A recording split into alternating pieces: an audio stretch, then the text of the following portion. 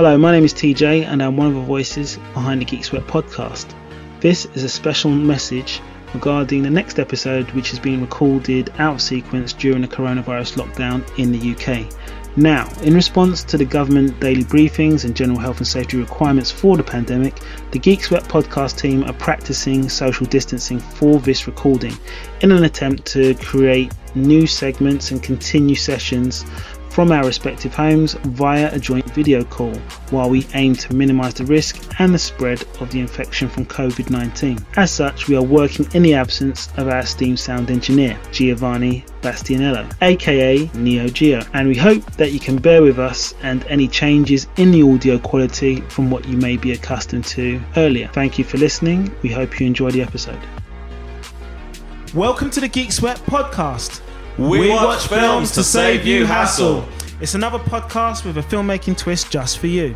I am TJ and we will be bringing you hot topics in the film industry, inspiration interviews with IMDb listed filmmakers, review sweat on online series as they stream, trailer talk on upcoming feature films, and cult TV perspectives on classic shows worth revisiting. Geek Sweat is available on Apple Podcasts, where you can stream over 750,000 shows. Look for the lowercase white I with two white ring halos inside the purple square, and you can have access to over 20 million episodes in their library.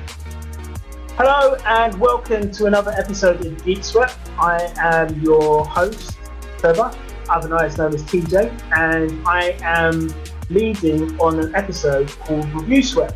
Joining me today are co-presenters King Dom and Stephen. How you doing, guys? Yeah, really good, thanks. Good to be back.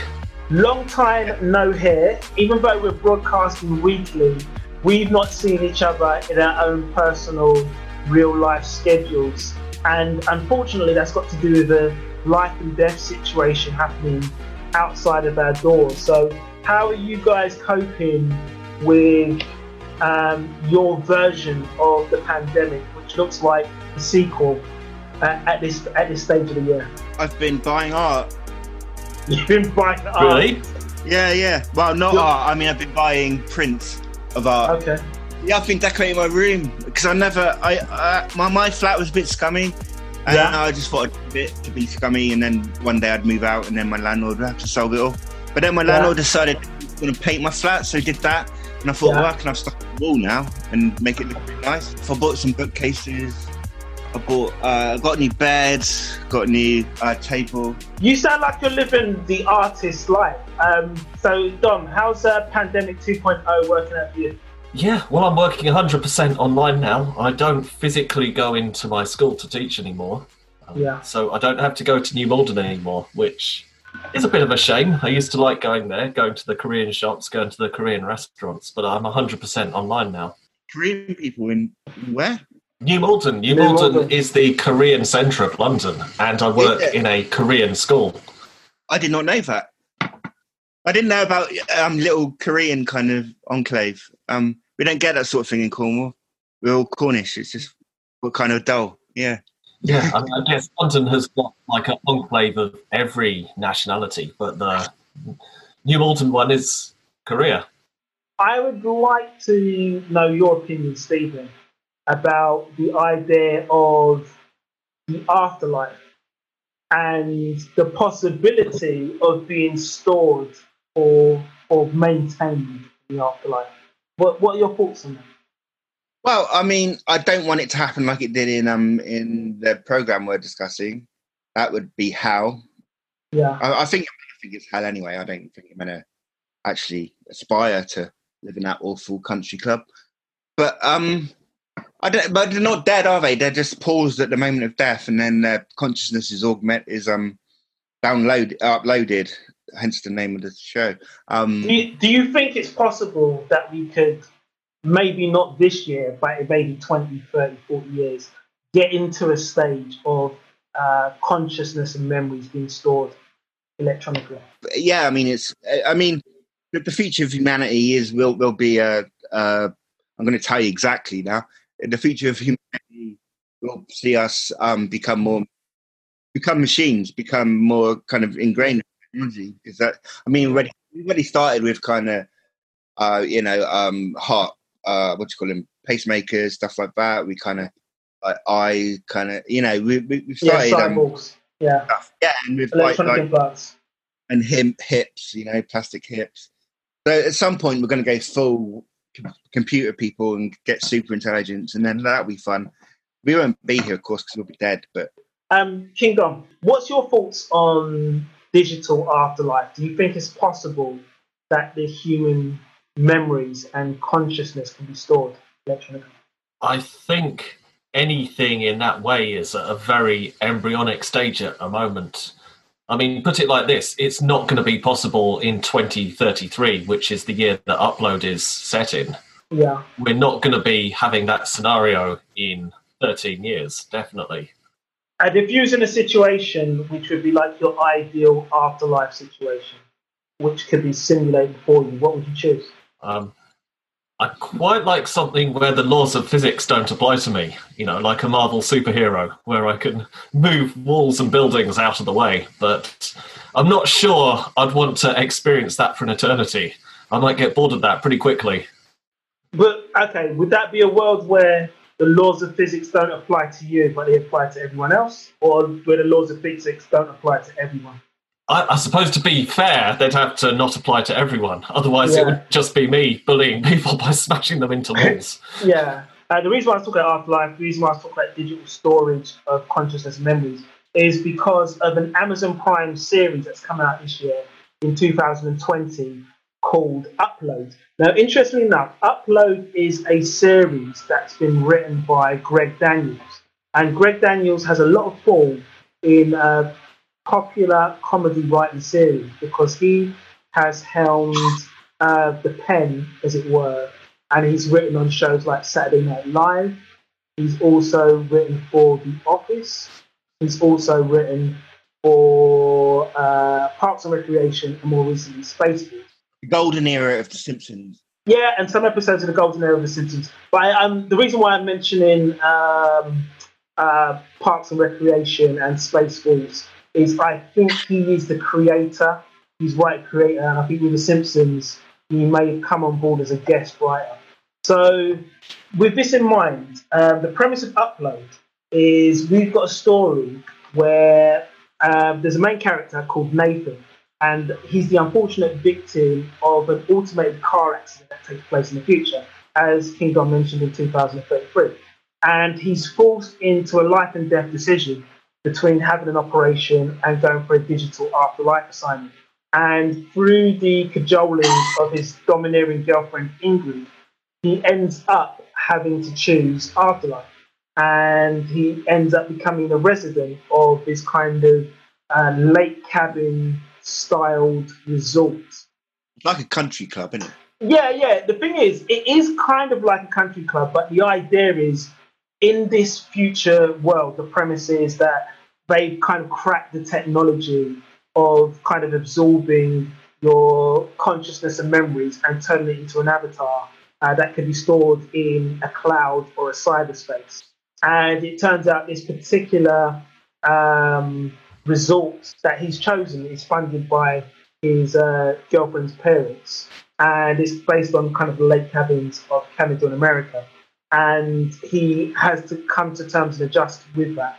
And helping him along the way is his angel, or otherwise technical administrator, Nora, who's an employee for Horizon, who manages the uploads and transitions of individuals going from real life and death into this afterlife world. So, how did you guys handle or grapple with that concept? Because it's very... it's a kind of a high ceiling and in terms of what's the word I'm looking for? Not acceptance. What's the word I'm looking for? Like suspend disbelief. Thank you, Kingdom. I appreciate it. Yeah, it's a high bar for suspension of disbelief because they're talking about some big ideas that have to be kind of dealt with in one fell swoop. So how do you feel about that concept for a comedy? Oh, it's a comedy. Oh, okay. That makes less sense. Wow. Hang on. Wait. Stop. Stephen, you watched 7 episodes of this and you didn't get that it was a comedy. No, I mean, I'm being a little bit fishy. I watched the whole thing. I've watched 10 episodes. All right, we'll watch 10 episodes. Cool. Yeah. This might be the best prepared we've ever been to review a program. I mean, to me, it was a boring mess. It was. There was so many. Yeah, they had this like murder plot line that was paid very little attention to for 8 episodes, and then suddenly it's in the last 2 episodes. And I mean, you can after watching it, it's like this is 5 hours, which it should have been an hour and a half film. It would have made a pretty kind of neat little 1.5 hour film, but 5 hours. My God, it was boring. My God, it was sentimental. It was. I mean, the love story was so. I mean, bland, attractive person, Michael Arteta meets other bland, attractive person played by Sonia from Machiavelli. That's the one for the fans there. And, yeah. Oh my God, it was tedious, and they couldn't decide. I mean, because the storyline should have been like this murder mystery. I mean, if that was a film, that would be the kind of thing they could have spent the time. Who killed him, why. I mean, they've paid so little attention to that storyline that I had absolutely no idea what they were talking about in the last 2 episodes. It's like, I don't remember this shit.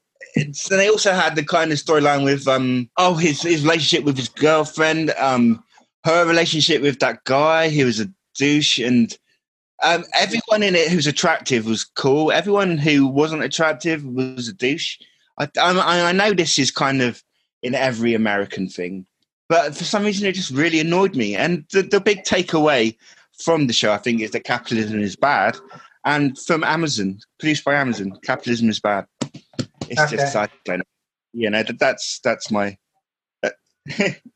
That's a very comprehensive take, Stephen. Really appreciate that. But let me just put some names to some faces or characters that you've mentioned. So you've got the actor Robbie Amell, who is a bit of he's kind of like a TV version of Tom Cruise in terms of not just his looks, but the shows that he's been on, because he's been the lead in shows like The Tomorrow People. He's also starred in something called A Dark and Code 8. So he's done a lot of sci-fi dramas leading up to this, and that. I think another one called ARQ. And he's taken the lead as Nathan, and he's starring alongside Andy Allo, who is the love interest, who is who's Nora, who's his angel or administrator.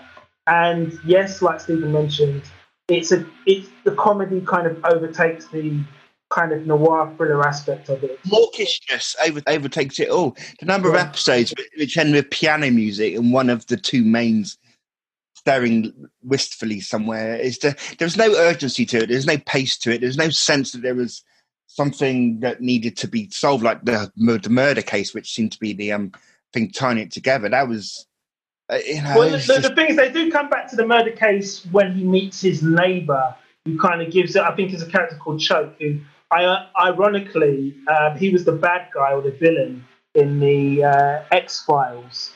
And he ends up alluding to the fact that the main character's been murdered.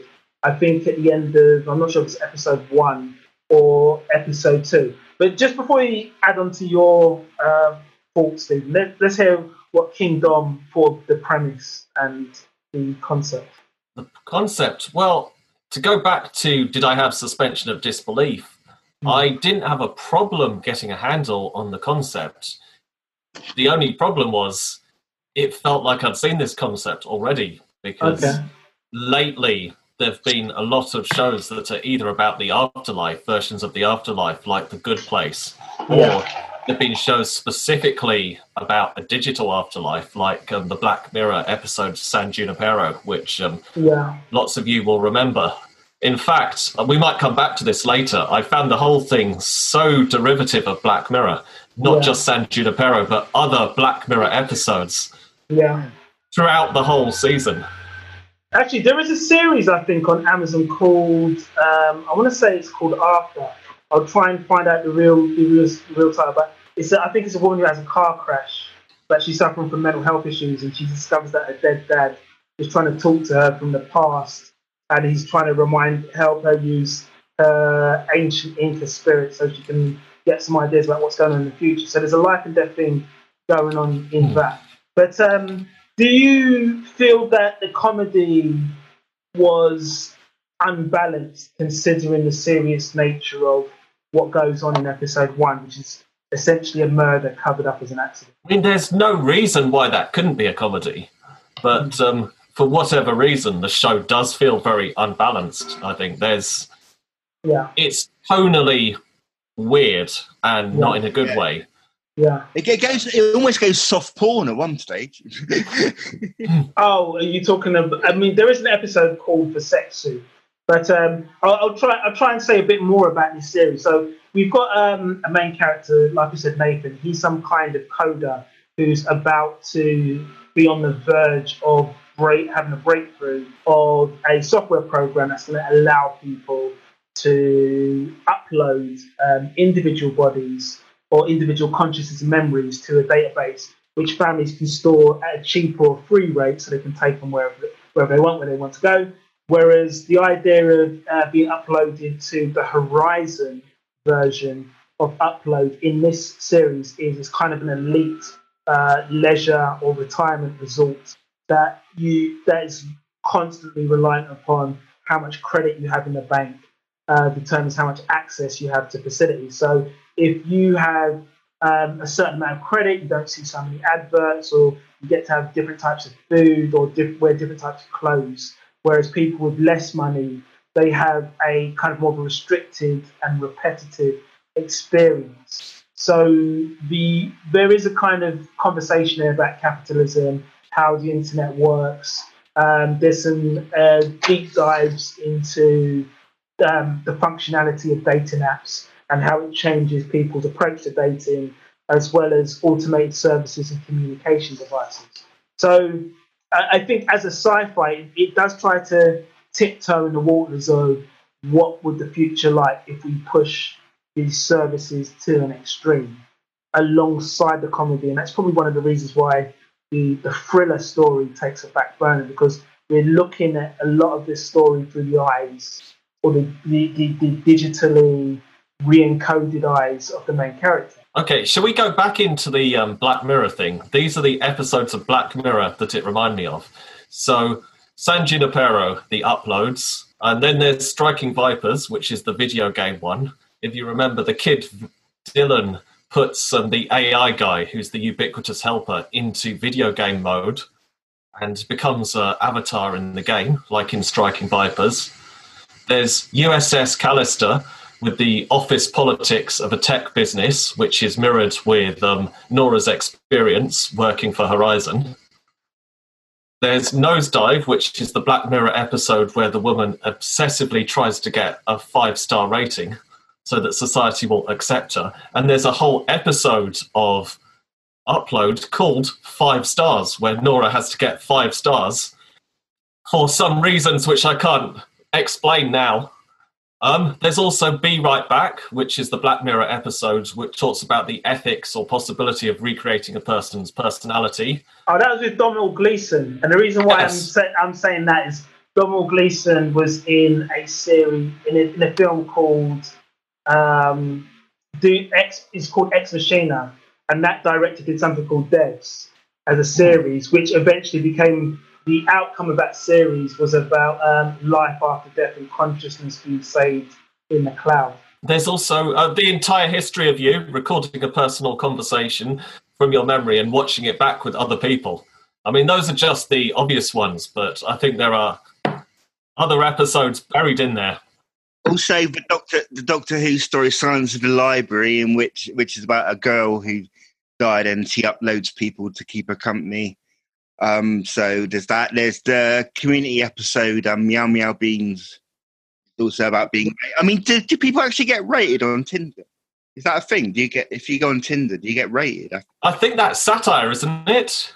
Not that I've ever been on that. I was watching it and thinking satire, but I was wondering, do they get rated on Tinder? How do you know? I think what happens on Tinder, or let's say swipe left, swipe right dating apps, is if you get a certain number of people swiping, I can't remember if right's rejection or not, but if the swipe to the side that gets you picked, if you get a lot of those likes, then they create a new category for those people as highly popular. And then the highly popular people end up getting, I think they end up on the paid service. So it's like people who want to see everyone ends up, I think dating apps try to move you into a pool of somebody who looks like you or gets the same amount of likes as you until you pay extra. Humans really love making like hellish concepts. Yeah.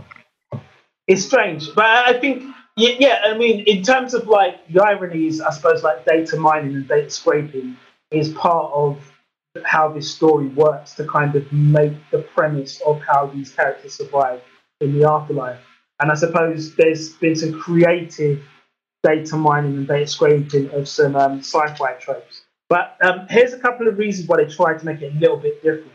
I mean, basically, this digital afterlife space called Horizon, which is, it's called Lakeview, but it's owned by a kind of a mega corporation called Horizon. And when the character Nathan moves in as a new resident, he kind of moves in because he hasn't really set anything up and he hasn't decided upon anything. And it's because of his, I think his girlfriend's credit rating, that he ends up getting access to her future digital afterlife services. So when he's on board, he actually kind of starts off as a prisoner, and ironically, he's dressed up in a kind of grey tracksuit bottoms, almost as if he's in his prison cell. And his first two friends or inmates are a combination of who he was and who he might become. So one of the characters who becomes his friend is Luke, who is actually a suicidal war veteran who had his legs blown off, who unfortunately decided to run his wheelchair, I think, under a train with a scanner. That was disappointing. Yeah, I would say one thing about that. That is one of the more cynical jokes that they smuggled in there. Because he said, I lost my legs in Iran. And that kind of washed over me. And then scenes later, I was like, wait, there hasn't been a war in Iran. So they're joking that there will be a war in Iran between now and 2033. Which is pretty dark. And the thing is, when he gets his legs back, he does make a reference to having those bad boys back again. And then he ends up, he wants to meet or relate to a woman in real life, in virtual reality. And if you notice how the legs keep coming back as a recurring theme, because when he goes to the nightclub in, I think, episode 3 or 4, when they get those extra credits or digital passes to kind of make them into a Viara suit, he's only commenting on the women with the legs, and he actually goes for the taller woman. And then when we actually see him have a sexual escapade in the series, it's with a woman with double jointed legs. And then he also has the ignominy of going for a semi-traumatic time of his angel administrator is not kind of compliant with him because she thinks he's a bit too out of control. So she starts decapitating him of his digits one by one for her, as she calls it, fingers and dicks folder. Members, I think we can say. Members folder, She demembers him. Yeah. Dismembers? So, yeah, exactly, that as well. So I think there was a kind of element to that. I mean, how do you think that character was represented, Stephen? Well, the irritating jock mate. I didn't like him as a character, no. I mean, none of the characters were characters. They're all kind of... caricatures? I mean, they fall in love in the first episode, basically, based on what? They don't. Tell me something about Nora or something about Michael Arteta that makes them. He's a Mikel Arteta lookalike, but he's Robbie Amell from a lot of other upstanding sci-fi series. But the thing is, what I got from this story was I seem to be that she falls in love with him basically because he shows some sympathy for the people with no data. That's then forgotten until the last episode. I mean, the way I understood the story, or the story that Greg Daniels was trying to tell, was the Nathan character was kind of a people person. And even though he seemed like narcissistic because he was blessed with good looks and a good attitude and a good body, he just wanted to do something that made the world a brighter place for some people. So he was trying to create this software which was helping people deal or come to terms with death. However, his business partner seemed to be like very unscrupulous, and to the point where I think when they incorporated the company, he didn't put his Nathan's name as a partner down, so he owned all of the rights. So there was that kind of backstory to go into. And I think the Nora character, I think she was supposed to be somebody who was kind of disillusioned with like the cycle of dating people who they're only mating with ratings, basically. So she wasn't really getting to know anyone. And I think the crossover point is she was lonely, he was confused, and they kind of come together in this kind of confusing mess of a relationship where she's not quite out of her singledom because she's still seeing people on the dating app, and he's not quite sure if he's single or engaged because he's in this halfway grey area of having a girlfriend that he was going to get engaged to until she died. So you got all that backstory, but they're so relentlessly nice and relentlessly bland. There's no sort of edge there. There's no edge to their relationship. There's no kind of. I never at any point like it was so obvious in the beginning that they were going to be together. It was no. By the end of it, I couldn't care less if they didn't end it, bastards. They want season 2. Yeah, I mean, they did a plot twist. They did a very interesting plot twist, which I'm not sure if I'm going to give away. But I felt that the series was using episode by episode to explain how the science works, because I think there was this idea that we don't know what the afterlife, digital afterlife, would look like. And each episode was saying, okay, well, here's a torrent stream where if you walk into this kind of restricted area of the retirement home, you will get blasted to pieces and your data will disappear. Here's this kind of outlier space where you can do illegal things like you can do on the black market of the internet. But if you go there, it's another space where you can get lost. And this idea that I think there was one character, Dylan, who's basically, I think they explored this idea in Interview with a Vampire, I think. The film, at least, I'm not sure if it's the book, where they had a young female vampire who was cursed to be a vampire at like 6 or 7 years old for the rest of her life. So you had this character who's a young boy who had been dead for 6 years, but he was now going through he looked pre-pubescent, he was going through his puberty years and having his feelings of getting older whilst having to be stuck in the same body, which I think would have been a story in of itself. But yeah, I mean, that was quite horrific, really, if you think about it. He's dead. He died, like, in the Grand Canyon. So what, is he now imprisoned as a kid forever?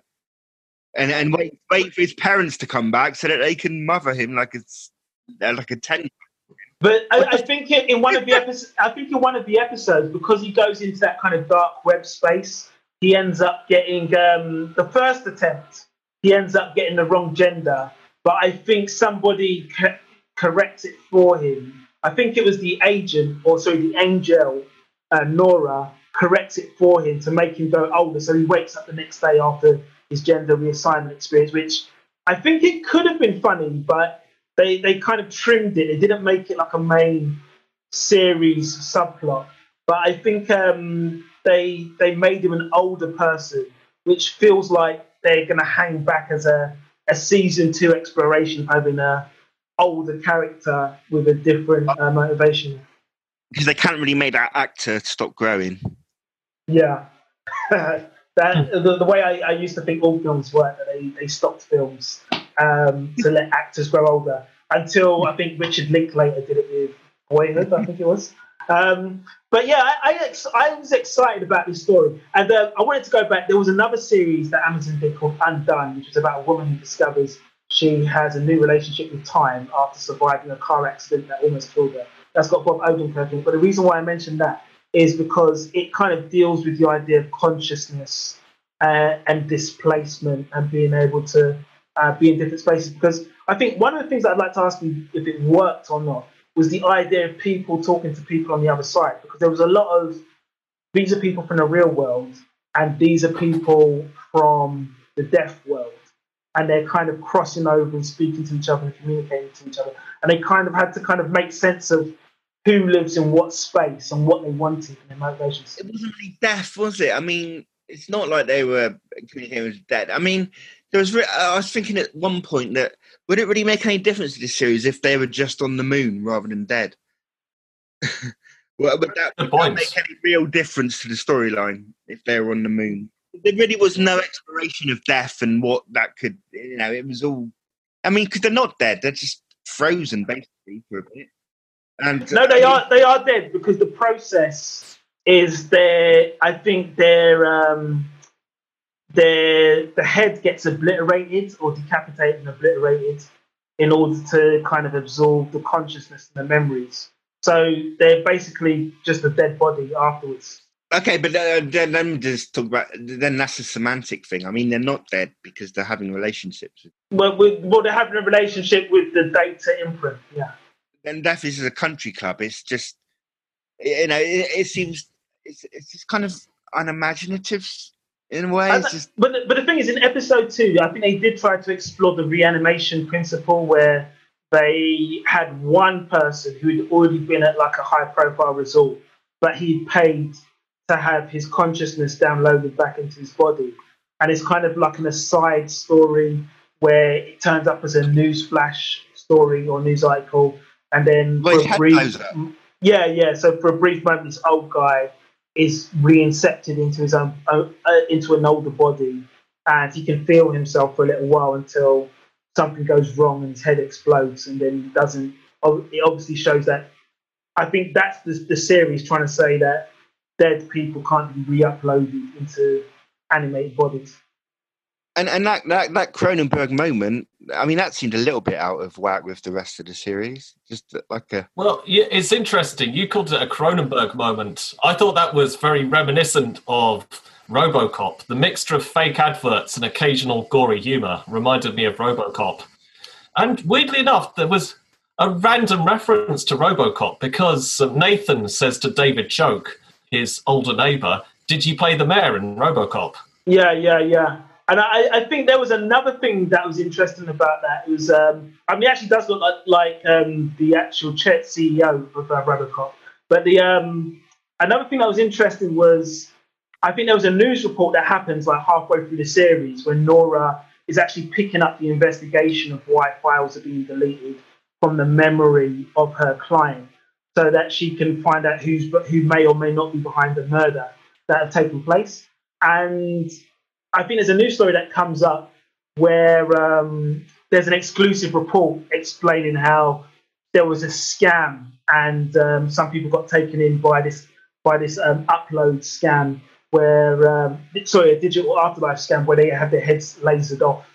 And at the end of the report, the newscaster says, "Oh, I'm really sorry about that. I forgot to say the bit where like these images might be very harmful and offensive, and you might have to turn away." So I thought that was a kind of a nice, sly bit of humour about future science fiction not quite working in the correct way, Yeah, and it was also a very Paul Verhoeven moment. You could imagine that gag in RoboCop or Starship Troopers. Yeah. Actually, do you know, in the beginning, the way that they had the kind of the bay and the big warehouse where the kind of the upload administrators work, that initially reminded me of, Futurama and the kind of the workplace of Fry and his uncle as they do the planet delivery system. So I kind of got bedded into this impression that there's like, we're living in a sci-fi future where everything is made for our convenience, but it's not quite working in the way that everybody wants it to. So I think the series was as much about exploring glitches in this superior technology as much as the relationships that didn't work. And I think there was probably meant to be glitches in the relationships as well. Well, glitches and over branding it. Everything has a corporate sponsor. There's like a snack made by a company called Nokia Taco Bell. Yeah. Which is funny because do you remember that film from the 90s, Demolition Man? Yeah.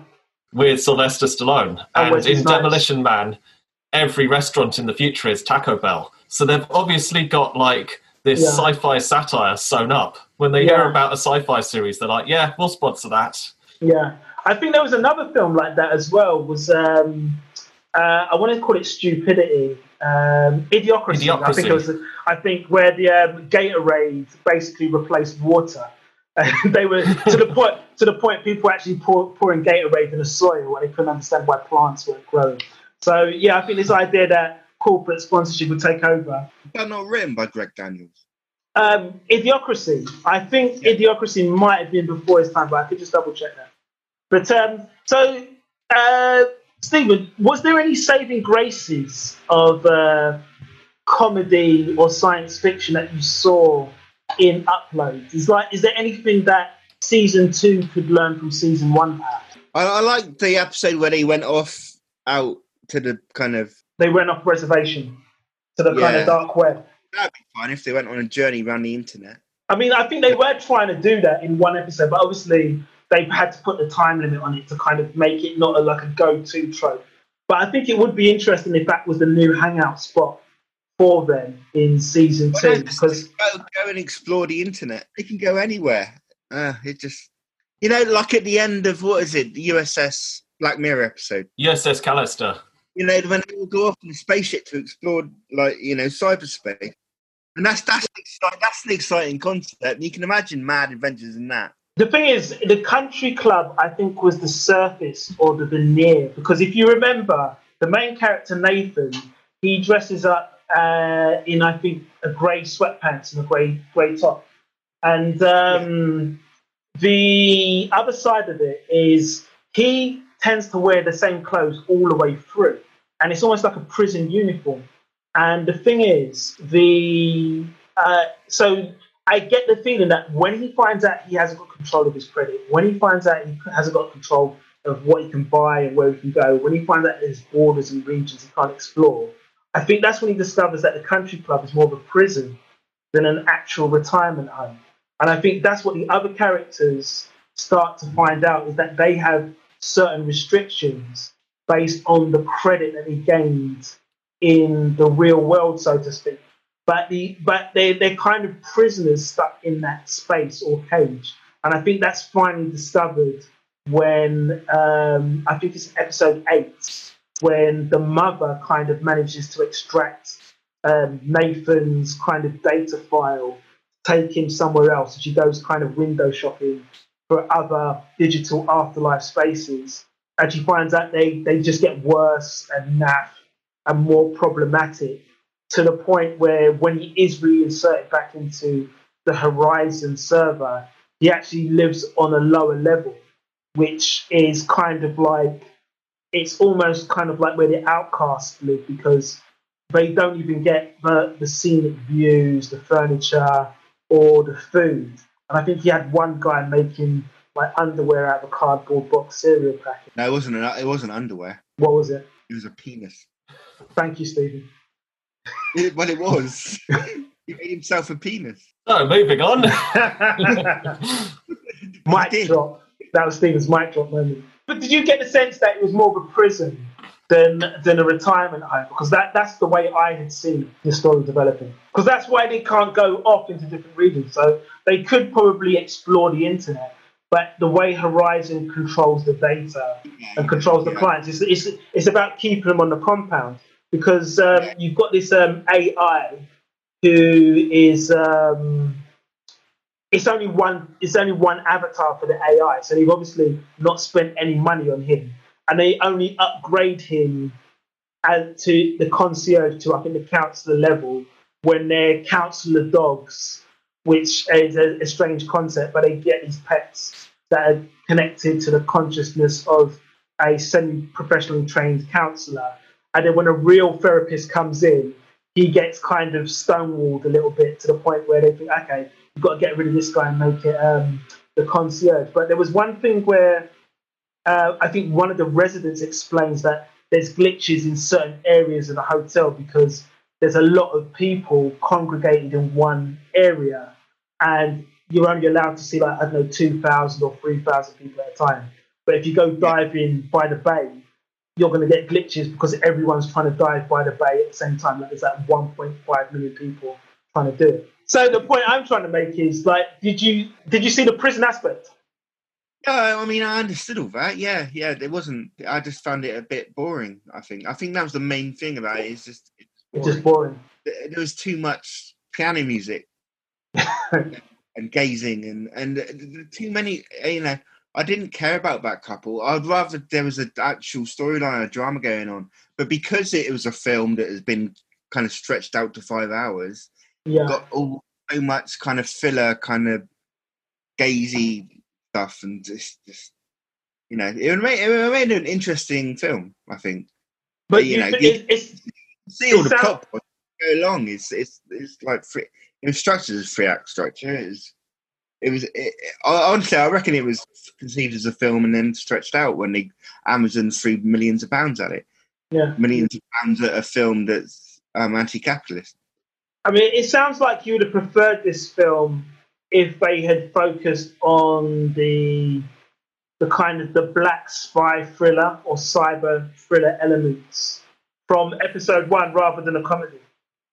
Yeah. I mean, I didn't really think it was that funny. That's why I said before about, was it a comedy? Because it wasn't. I mean, there are little bits of kind of moments, but then a lot of it was kind of mawkish and sentimental, and it didn't feel like it wasn't sharp enough to be a comedy. Are you a fan of Greg Daniels, like his work before? Yeah, I am. But you look at this show has 2 brothers, I think. The Good Place, written by Michael Schur, and Silicon Valley, which was by Mike Judge, and they're both former writing partners of Greg Daniels. And it's like he saw these 2 shows and kind of splurged them together, but it made kind of like an ugly kid out of it, and it's nowhere near as good as either of those 2 shows. But it tries to kind of be like them, but without any of their kind of ingenuity. I mean, Mike Judge in Silicon Valley, he was brilliant because that show had pace. Every episode ending with a cliffhanger. So there's always kind of a crisis going on. There's never any chance to everyone to lie back and gaze into each other's eyes. And the same with The Good Place, which took philosophy and put it into a comedy series, and this sort of tries to take bits of both of them and just ends up with something a bit inconsequential and a bit, blah. Yeah. I mean, I just want to go back to Idiocracy, because you thought that was something that Greg Daniels wrote, but it was Mike Judge who wrote and directed Idiocracy. King Dom, what do you think could have improved with Upload? How could it have been better? If I was going to be really, really harsh, I'd say it could probably be improved by not starring Robbie Amell, because he's a bit of a blank void at the centre of this. He's not a charismatic actor at all, for me. And it doesn't help that the way the character's written, he's a bit passive. He's possibly not very sympathetic in the first episode, because he's basically like in this relationship with a woman he doesn't like, and he's just hanging in there because the sex is good, which isn't that sympathetic. And it's also hard to believe that he had an idea which was good enough someone would kill him for it. Yeah.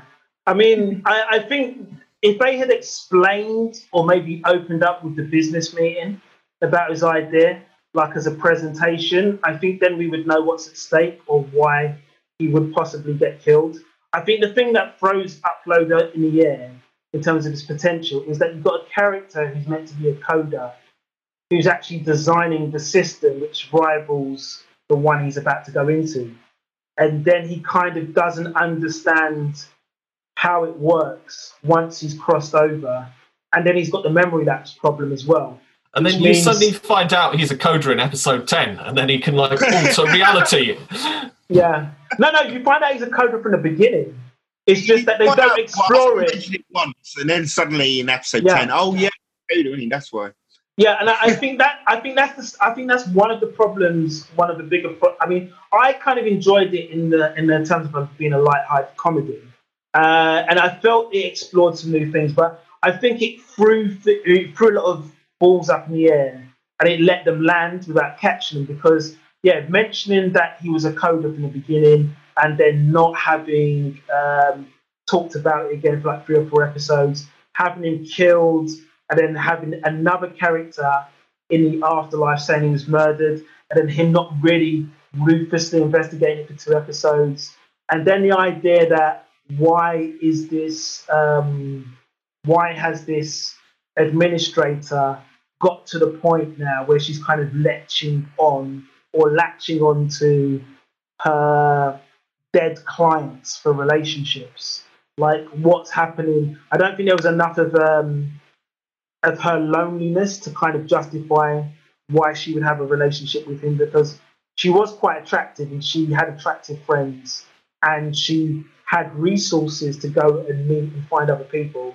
It just seemed a bit weird. And then there's this weird side plot which happens once, which is the guy stealing vegetables from her window garden. He never really comes back. Well, there is a reason for that, because that shows that she's got a way to escape from her apartment. Yeah, but he kind of jumped off the ground, grabbed some vegetables, and walked out. He wasn't really going into her apartment. I know it was foreshadowing. I thought he was the assassin at the end. No, it's a different guy. He's a homeless guy who's stealing her vegetables, which for some reason are trailing out of her window. He's not the assassin. It's foreshadowing the assassin. Yeah, I mean, they do try to make mention of there's a difference between printed food and organic food is harder to come by. So I think they mentioned that like 3 times when she has her dinner with her dad and he's printing something that Jamie Oliver did on the internet through a microwave.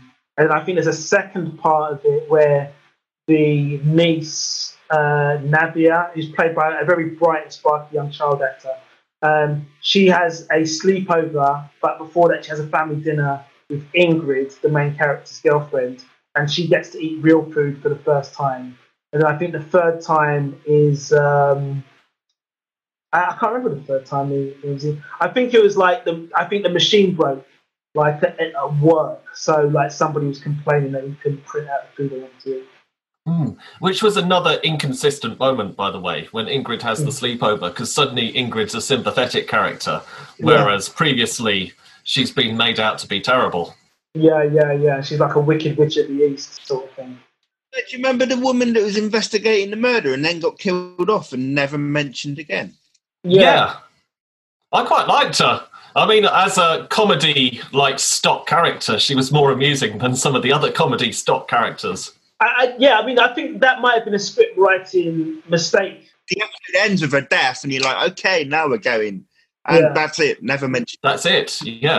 No, but I think the problem with her death was she was investigating a road car that stopped being automated.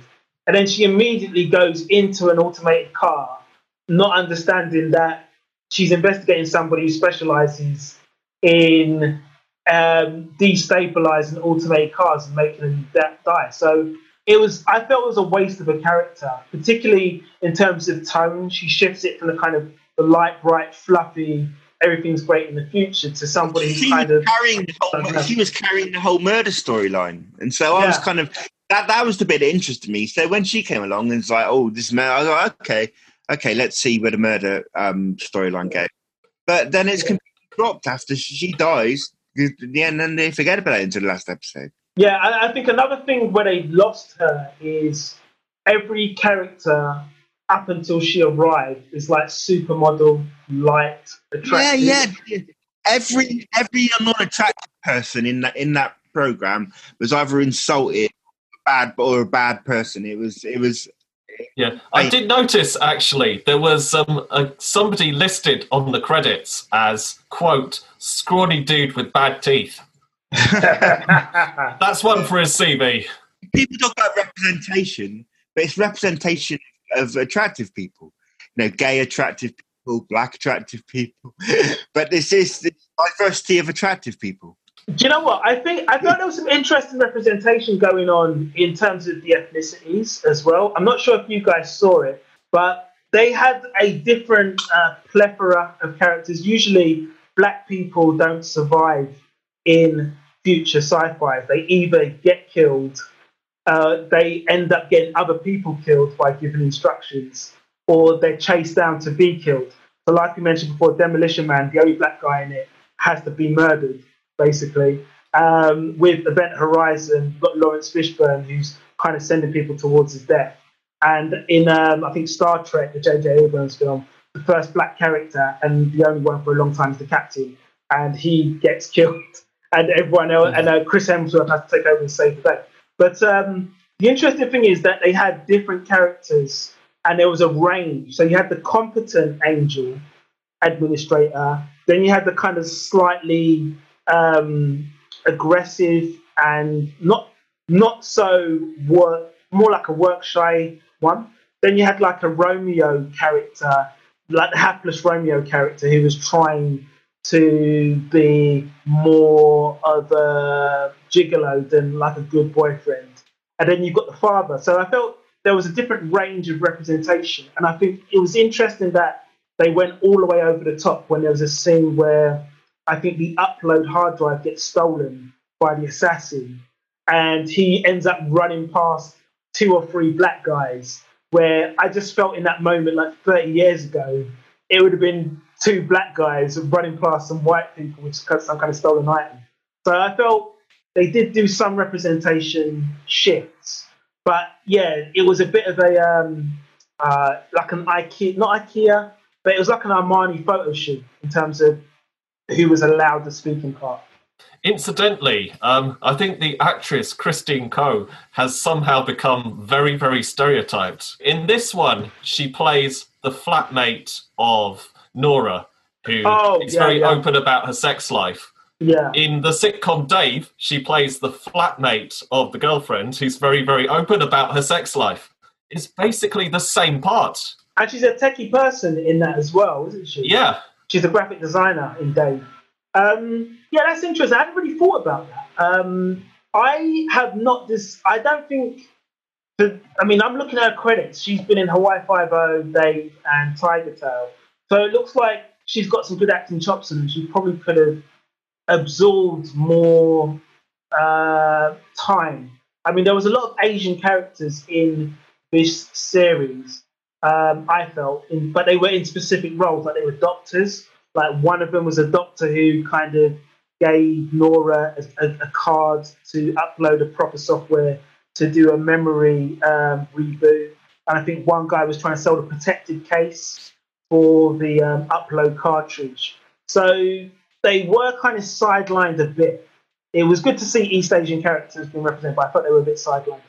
I would say one thing about the main casting. I think Andy Allo is quite an interesting performer, even though they're probably not getting the best out of her.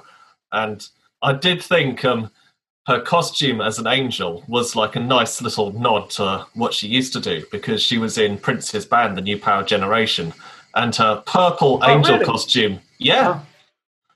And her purple angel, it's quite interesting. How old is she? 33. She was in Prince's band from 2011 to 2012, but then on some of the studio albums as well. Okay. I was thinking she was like 80s kind of. No, like latterly, but I mean, she toured with him from 2011 to 2012, and then she was on like the latter albums. And she meets the height requirement because she's 5'3" as well. Yeah. So I'm guessing Prince would have enjoyed that. But her purple angel costume was definitely reminiscent of Prince. And I thought that was like a nice little nod. That must have been deliberate. I mean, in fact, she doesn't have one angel costume. I think there are like a few variants, and one of them even has gold epaulets. Is this a series that you would recommend or watch season 2 of? Seeing what you've seen so far? Me, no. I think I've said what. I mean, I just found it dull. If it had been a bit more focused, and a bit, they hadn't an idea of a kind of story that had momentum, that would make a difference. But it just sort of just blabbed around for a few episodes, and then at the end, things happened. It was, that's mainly what I felt. I found it to be a bit of a boring mess. Kingdom, what are your thoughts? Season 2 or recommendation? Or I think I'm bailing on checking out here in terms of season 2. It annoyed me irritated me that I watched 5 hours of this, and then in episode 10, suddenly there are a whole lot of switches but no conclusion, just a set up for season 2, which was irritating. Would I recommend it? I don't think I would, in good conscience, recommend it to anyone without a lot of caveats. Okay. So, I personally was interested in this story because it was something different. IMDb is giving it 8 out of 10 already, so it's obviously hitting some marks. It describes itself as a comedy, mystery, and a sci-fi, even though I don't think it picks up too much points on the mystery side of things. But plenty more to see. But thanks for taking part in this review, Sweat. Appreciate your time, Stephen. Yeah, I mean, it was 5 hours, Trevor. I mean, we need to talk about getting paid for this one day. Yeah. Collectively, we have spent 15 hours on this show. We literally sweat the review. So thank you for your time, Stephen. Thank you as well, Dom, for taking part. You are welcome, as always, Trevor. If you want any more information about Geek Sweat or where to find us, you can check us out on Twitter, which is at GWKSWEAT_, or you can find us on Instagram or Facebook. Just simply search the word Geek Sweat and you can find us. There's more episodes available on Castbox FM and several other podcast streaming platforms. Thank you for listening. Over and out.